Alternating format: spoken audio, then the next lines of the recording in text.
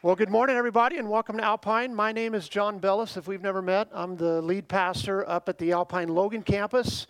I also have the opportunity to serve on the executive team at Alpine, and it's a blessing to be worshiping with you guys this morning. I haven't got to teach in Brigham since you've been in this building. I taught at the other Brigham campus a couple times, and hopefully this is a more regular thing. I hope I get a chance to come down here and be with you guys a little more often. I want to say again, if it's your first time here, we're excited that you're with us. We hope that you feel very welcome today. I hope you feel right at home. Today we're in our second week of this sermon series called Resilient. And in this series, we're looking at emotions that tend to push us away from God, that tend to lead into sin. And we want to learn to harness those emotions. We know that if we can harness these emotions, they actually can lead us to God. They can actually strengthen our faith.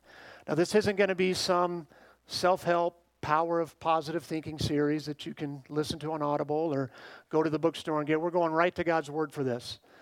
After all, God created us. God created our emotions. So what better source of wisdom to know how to manage those emotions than His Word? Now, the reason I think resiliency is so important is because we live in a broken and fallen world. Like, we're going to be dealing with these emotions that we're covering in this series over and over again. Just this last week in my own life, I've had to harness anger. I've had to harness grief, shame, fear. Those are the emotions that we're going to talk about. So how do we do that in a way that draws us closer to God? Our central verse for this series is Proverbs 4:3, which says, "Guard your heart above all else, for it determines the course of your life." It's a pretty powerful statement, isn't it? If you really think about it, that my heart determines the course of my life. And when the Bible talks about heart, it's not just this organ in our chest that pumps blood through our body. It's the very central part of us, kind of our core. It's our feelings, our will, our emotions. That's what the Bible's talking about when it says our heart. So my ability to guard my heart, my ability to harness my emotions is going to direct the course of my life. The emotion we're going to focus on today is anger. And when we hear the word anger, I think most of us would probably describe that as a negative emotion. It's something that typically leads us away from God. It's something that can often be sinful. But anger in and of itself is not sinful. And we know that's true because we know Jesus experienced anger and Jesus never sinned. He was perfect. So how can we harness that anger? See, it's not anger in and of itself that's sinful. It's what we do with it. It's whether we control it or it controls us. It's the object of our anger. Those are what determines whether or not that anger is sinful.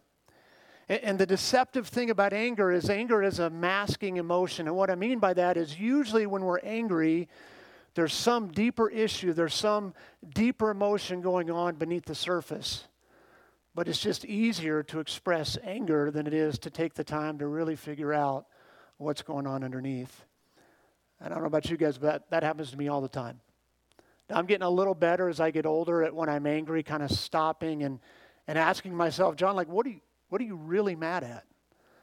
What's really going on? And for me, at least, what usually is happening is I either feel frustrated that I'm not in control or I feel inadequate. I feel like I'm not good enough at something, and that manifests itself in anger. And you can probably relate. Anybody else here feel like Jekyll and Hyde when you get behind the wheel of your vehicle? Right? You leave the house and you're not angry. It's a good day, the birds are singing, you're ready to go, and then 2 miles from home, you've already had 2 people cut you off.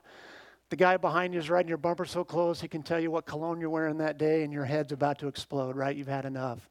Kind of that Jekyll and Hyde. And we justify it. We're like, yeah, but John, they're not safe, so that's why I'm so angry. And maybe that's true. Maybe they're not being safe. But I think the real reason is it's a stark reminder we're not in control. I can't control if I hit the red lights or if they're green, right? I can't control how other people drive around me. I'm just simply not in control, and that's frustrating.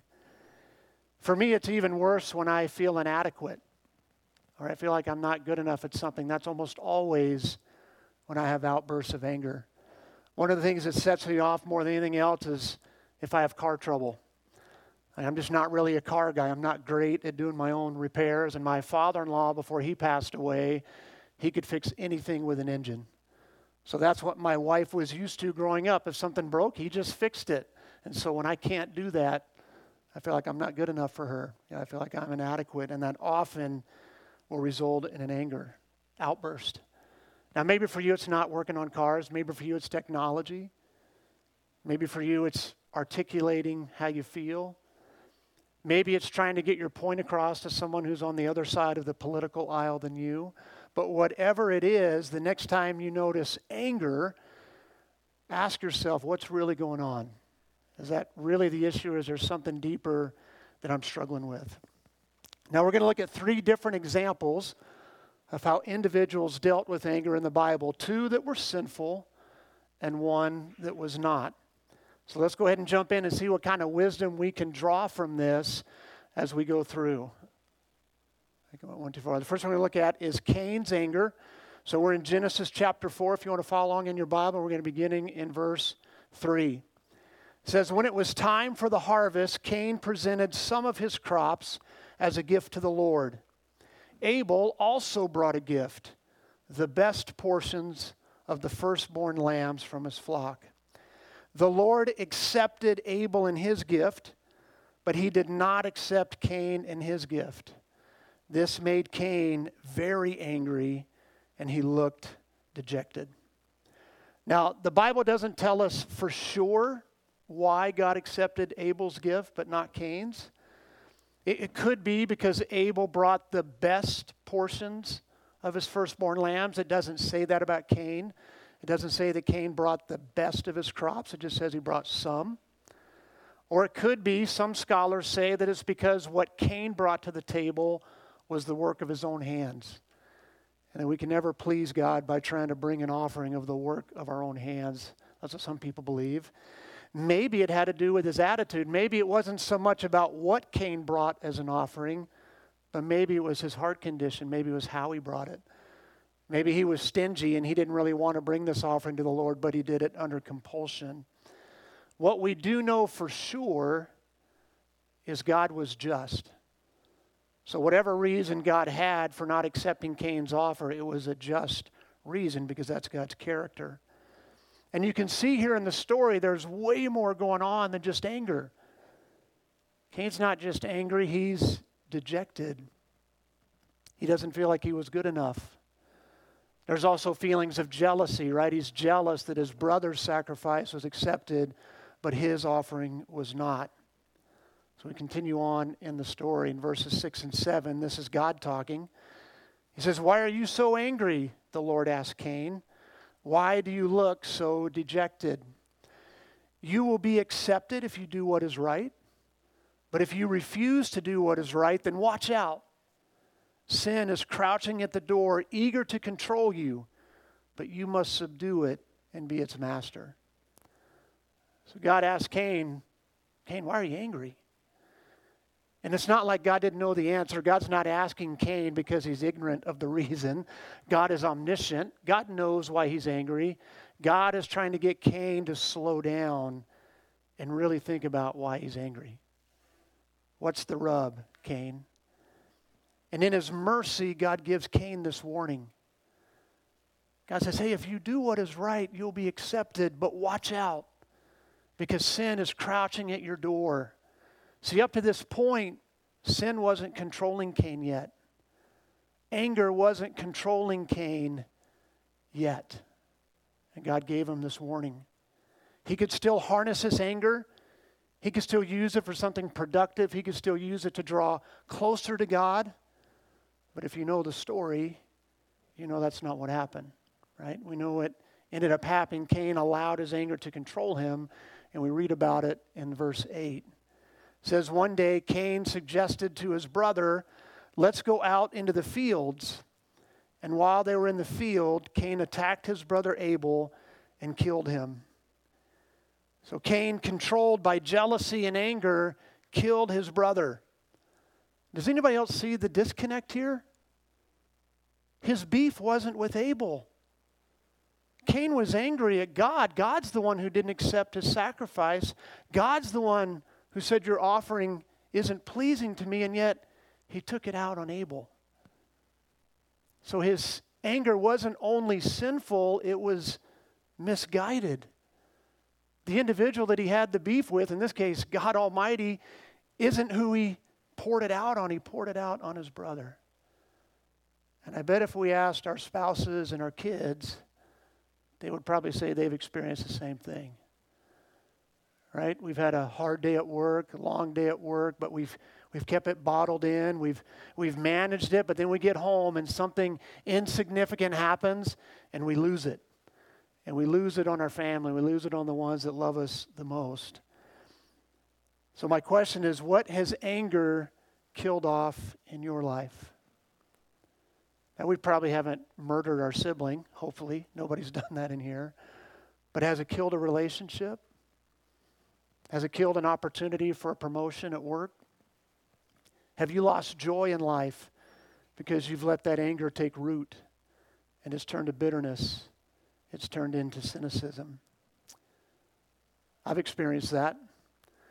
My wife and I, when our kids were young and before we had kids, used to play in a lot of co-ed doubles volleyball tournaments all around the state of Utah.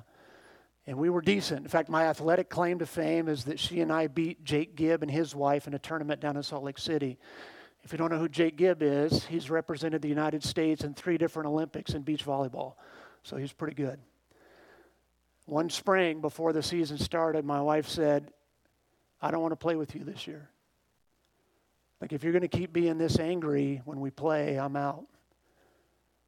Now, she was still committed to our marriage. She wasn't out of our marriage, but she didn't want to be my partner on the court anymore. And man, that broke me. That I had allowed my anger, my poutiness, my whininess at times on the volleyball court to threaten to take away something that I love doing, to take away the opportunity to spend so much time with her. Our anger has consequences. We have to harness that before it kills things in our life. Let's take a look at our second example. We're going to talk about Moses. And we're going to look at Numbers 20, verses 1 and 2 to start, if you have that there. In the first month of the year, the whole community of Israel arrived in the wilderness of Zin and camped at Kadesh. While they were there, Miriam died and was buried. And there was no water for the people to drink in that place, so they rebelled against Moses and Aaron. Now, this is what I would call the straw that broke the camel's back anger. You ever experienced that, where things just keep piling up, and you're kind of managing it, you're kind of harnessing it, and then something insignificant trips it off? So let's set some context to what's going on here in this story of Moses. This is after the nation of Israel had been to the border of the Promised Land the first time. And they sent the 12 spies in to spy out the Promised Land, if you know the story. 10 of the 12 spies come back and say, that land devours the people who try to live there. And it's filled with giants, and if we go in, man, they're going to crush us. And only 2 of the 12 spies, Joshua and Caleb, said, no, the land flows with milk and honey, just like God said it does. And God will deliver them into our hands. We can take this place. But the Israelites listened to the majority, and so they didn't go in. They disobeyed God. So they get sent out into the wilderness to wander for 40 years. It's their fault they're in the area with no water. It's their fault they're in the wilderness, and yet they come whining and complaining to Moses that there's no water. So the Israelites come out and complain, why did you make us leave Egypt, they say. Like, why did you bring us out to the desert to die? Again, it's their fault. It's like when you're kids, you tell them, right, don't eat that bowl full of candy, your stomach's going to hurt. And they do it anyway, and then they come whining to you. My stomach hurts. And you're like, I don't want to hear it. You made the decision. So Moses and Aaron go before the Lord, and here's what the Lord instructs them. He says, you and Aaron must take the staff and assemble the entire community. As the people watch, speak to the rock over there, and it will pour out its water. You will provide enough water from the rock to satisfy the whole community and their livestock. So pay attention to the instructions. The instructions were to do what? Speak to the rock. Okay? Here's what happened. Verses 10 and 11. It says, then he and Aaron summoned the people to come together at the rock. Listen, you rebels, he shouted. Must we bring you water from this rock? And then Moses raised his hand and struck the rock twice with his staff, and water gushed out. So the entire community and their livestock drank their fill. Now, this is the second time God has used Moses to bring water out of a rock. And the first time, he did instruct Moses to strike the rock. But this time, he was only supposed to speak to it. But Moses, I think, has had it up to here. I think he has had enough. Years and years of the grumbling and complaining. The fact that he's in the wilderness right now, he's in the desert when he should be hanging out in the promised land. He just lost his sister. His sister just passed away. And I think it all comes to a head. And we see it. Moses shouts at the people. He calls them rebels. Listen, you rebels. Must we bring water out of this rock? And instead of speaking to the rock, he strikes it. Now, I don't know this for a fact. This is just speculation, and we need to be careful when we speculate about God's word. But I don't think it was a love tap. I think he let it all out. I think he hit that rock about as hard as he could. Now, here's what's interesting to me. In his mercy, even though Moses was disobedient, even though the Israelites were disobedient, God still provided the water. God still met their needs. And he wasn't a stingy God. He didn't just give them barely enough water. It says they drank their fill. Our God is so merciful. He's so generous to us, even in our disobedience. Maybe some of you can empathize with Moses. And have you ever had that experience where you've just had it up to here and finally something insignificant kind of sets you off and you strike the rock? Maybe in our case, you've put a hand through a wall. Anybody else in here ever have to do the drywall patch of shame because you didn't harness your anger? My youngest daughter, Hannah, when she was born, we learned in the delivery room that she had Down syndrome. We didn't know ahead of time. It was kind of a shock to us. Now, that didn't really get me angry. I won't go into all the details, but God had been actually preparing my heart for that for months. It was a really neat experience, the peace I had in that. So I wasn't angry when that happened. But about 5 minutes after that, the doctor said, we think she has some fluid and some stuff on her lungs. We're worried about infection, so off to the NICU they took her. And she's hooked up with all the monitors and the IVs in her forehead because her little veins couldn't take them and all this stuff. At the time, I was self-employed. I had a very high deductible health savings account. So in addition to the physical pain and the anxiety of that, I knew it was a minimum of $15,000 out of pocket when she went into the NICU. But I was still doing okay. Really wasn't that angry. I knew God had it. I knew I could trust him. The day we leave the hospital, my wife starts getting heart palpitations. She has to wear a monitor when we go home, and now I'm feeling it. I'm scared I'm going to lose the love of my life. And I can feel the anger starting to fester a little bit, wondering why God's allowing all this to happen at once. Angry at myself for decisions I had made that, put us in the financial situation we were in at that time. But we're still doing okay. We get home. A week after we get home, the ceiling in my front room, just inside the front door, falls in because of a water leak in the roof that we didn't know we had. So now I'm dealing with my new child with Downs, my wife on a heart monitor, the insurance adjuster, the cleanup, all of that. And I'm pretty angry. But I'm still holding it in. I'm still harnessing it. A week after that, we have a big windstorm. And I don't know if you guys have this, but we have a little trap door that gets us into our attic in the hallway. That gets blown out. And so I go to set it back up in there, and it's one of those that you kind of have to put it in at an angle, and then once you get it up, you set it back down, and it rests in place. Well, the issue is when it fell, a little corner chipped. So 2 or 3 times I try to set it in, it falls down. Set it in, it falls down. Finally, I get it to stick. I step down off the chair. I turn about 2 steps away, and it falls again, and I lost it. I put 2 holes in the wall in our hallway. I unhurled a string of 4-letter words that I'm ashamed my kids heard me say. And over what? Over nothing. It was the most insignificant thing that had happened in the last month of my life, but I didn't harness it. And it had consequences, just like it had consequences for Moses. Moses had consequences. Chapter 20, verse 12, it says, "But the Lord said to Moses and Aaron, because you did not trust me enough to demonstrate my holiness to the people of Israel, you will not lead them into the land I am giving them." That's heartbreaking. And Moses was faithful for all these years. He listened to all the grumbling and complaining. He led the people well. But this one moment of unharnessed anger kept him from going to the promised land.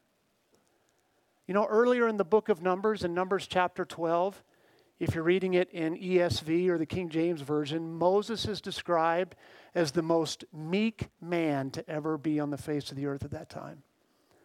Now, we don't use the word meek very often today, and when we do use it, we usually use it incorrectly. It doesn't mean what we think it means. Like when you hear meek, you probably think timid or maybe shy. That's not meek. The word picture in the Bible for the word meek is a bridled war horse. It's not weak.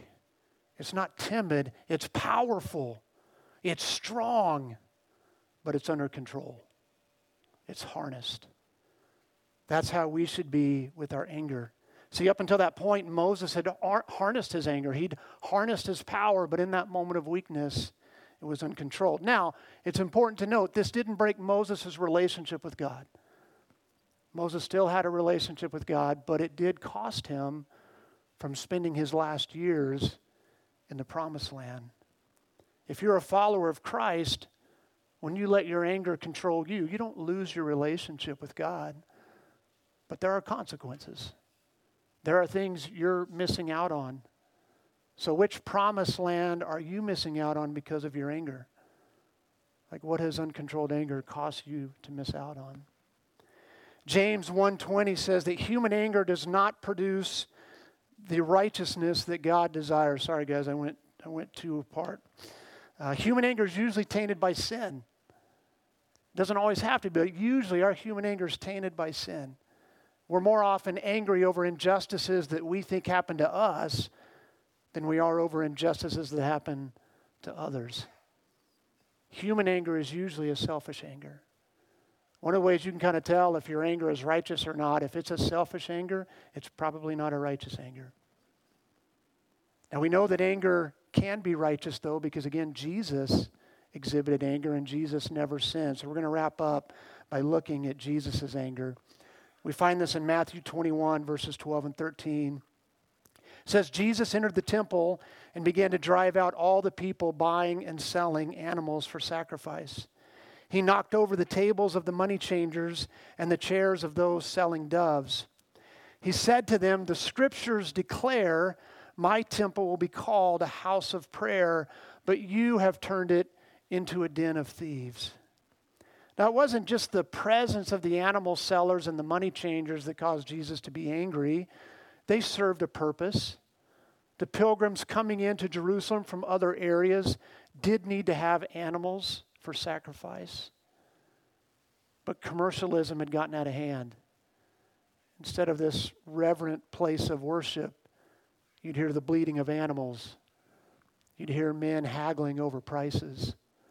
You'd hear the clanging of the money trading hands. In addition to that, people were being ripped off.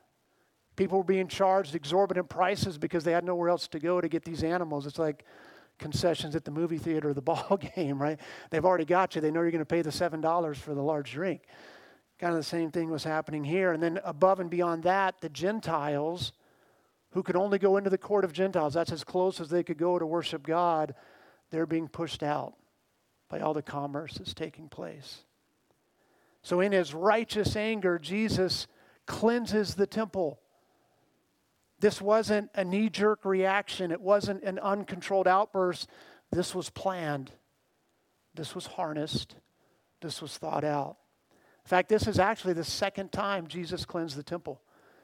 If you're reading John's gospel, we know that much earlier in his ministry, Jesus cleansed the temple. And when he did it, it's interesting, it says that he stopped and he prepared a whip made of rope before he cleansed the temple. So it was premeditated. Again, it was thought out. It wasn't something he did spontaneously because he was out of control. He harnessed that anger. But then look at the very next verses after Jesus does this. It says, the blind and the lame came to him in the temple, and he healed them. So Jesus wasn't stomping around, fuming after he had cleansed the temple. Again, he noticed the need around him. He had compassion on those people. How often do you and I exhibit compassion at the same time we're angry? Hopefully you're better than me, but for me, not very often. Which tells me my anger is usually not a righteous anger. My anger is a selfish anger. How did the leading priests and the religious leaders respond? This is what we read in verse 15. It says, the leading priests and the teachers of religious law saw these wonderful miracles and heard even the children in the temple shouting, praise God for the Son of David. But the leaders were indignant. The religious leaders, they saw the miracles. There's no indication in the text that they didn't believe in the miracles. Right? There were times in Jesus' ministry where they thought maybe he was just pulling the wool over people's eyes. But no, they see the miracles. They accept him as miracles. And they're still indignant. And they're not only angry because of what Jesus is doing, they're angry because Jesus is receiving praise. These kids are singing, praise God for the Son of David. And Jesus receives that. He doesn't rebuke them. So Jesus is showing that there's messianic significance to what he's doing and to what they're saying. And when the religious leaders push back on that, if you keep reading in this chapter, Jesus refers back to Psalm 8. And he says, haven't you read the scriptures? For they say, you have taught children and infants to give you praise. So Jesus is making the rightful claim that not only is he the Messiah, Jesus is making the rightful claim that he is God. And that as such, he can receive worship. He can receive praise. But when he does that, it lights them up, man. You think they were mad before? Now the religious leaders are boiling over. Their anger goes unharnessed. And it'd be only days later that they would have Jesus arrested. They'd have a sham of a trial. They would release a convicted killer in Barabbas. And they would send Jesus to the cross. So I want to wrap up by asking, how can we harness our anger for good? So I want to end with some very practical steps on how we can harness our anger for righteousness. First, when you feel anger rising up, be slow to speak. That's what it says in James. Be slow to speak and slow to anger. Now, I'm not saying just stuff it under the rug and never talk about it. No, that's not healthy either.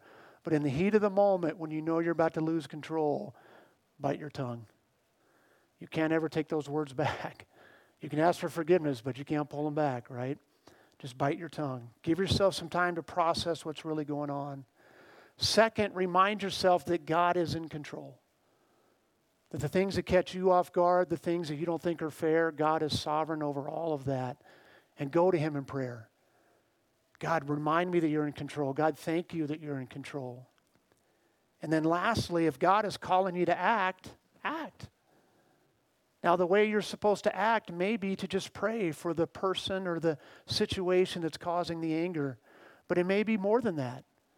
Maybe God's calling you to act with your money. Maybe he's saying, hey, quit supporting these companies that are doing this stuff, this trash that makes you angry. Quit giving them your money. Maybe he's saying to do something with your vote and the way that you vote for our leaders. Maybe he's saying you need to have an honest conversation with someone, a gentle one. Certainly be gentle, be respectful, but maybe you have to go up and have a hard conversation about truth. And we talked at the beginning of the sermon about how our heart determines the course of our actions, but here's the truth. We need a new heart. So we can talk all day long about trying harder and practical steps, but until God gives you a new heart, you won't win this victory. So the reality is we all have a sin problem. Our hearts are hard. We need a new, soft, responsive heart, and thankfully God sent his son Jesus, who lived the perfect life that we couldn't live, and he went to the cross, and on the cross, he paid the debt that we should have paid. You know, I said earlier that at the time Moses lived, the Bible calls him the most meek man on the face of the earth. The most meek man who ever lived was Jesus Christ. You talk about bridled power. This is Almighty God humbling himself in human form. The whole time they were mocking him. The whole time they were spitting on him. The whole time they were beating him. When they jammed a crown of thorns in his forehead, and even as he hung on the cross, he could have ended it at any second. He could have called down legions of angels to deliver him. He could have just killed all of his enemies with a word. But he took it. He took it for you, and he took it for me. He harnessed it. But then 3 days later, he unleashed that power, and he rose from the grave. And because of that, if we put our faith in him, he will give us a new, tender heart. So if you have questions about that, if you want to talk about that, I know Pastor Mike would love to talk to you. I'll be around after the service. We'd love to have that conversation. For those of us who have already done that, my prayer for you and my prayer for me is this week we'll harness our anger and we'll use it to draw us closer to God and build his kingdom. Let's pray. Heavenly Father, we are so grateful that you loved us enough that you sent Jesus. And Jesus, we are so grateful that you are meek. That in some times that were so difficult, we'll never even fully understand, you harnessed your anger against sin. That you allowed evil men to beat and torture and crucify you to redeem us. And we are so grateful. We are so thankful. So Jesus, please help us to be honest. Just help us to be honest about our anger this week. Help us not to fool ourselves into saying it's righteous anger when it's not. Now again, there is such a thing as righteous anger, and I pray, God, that when we experience that we would act as you want us to act. But when that anger is selfish, when that anger is sinful, God, we ask that you would give us the power through your Spirit to control it, to harness it, and that you would use it to allow us to grow in our faith. And we ask all this in the name of Jesus. Amen.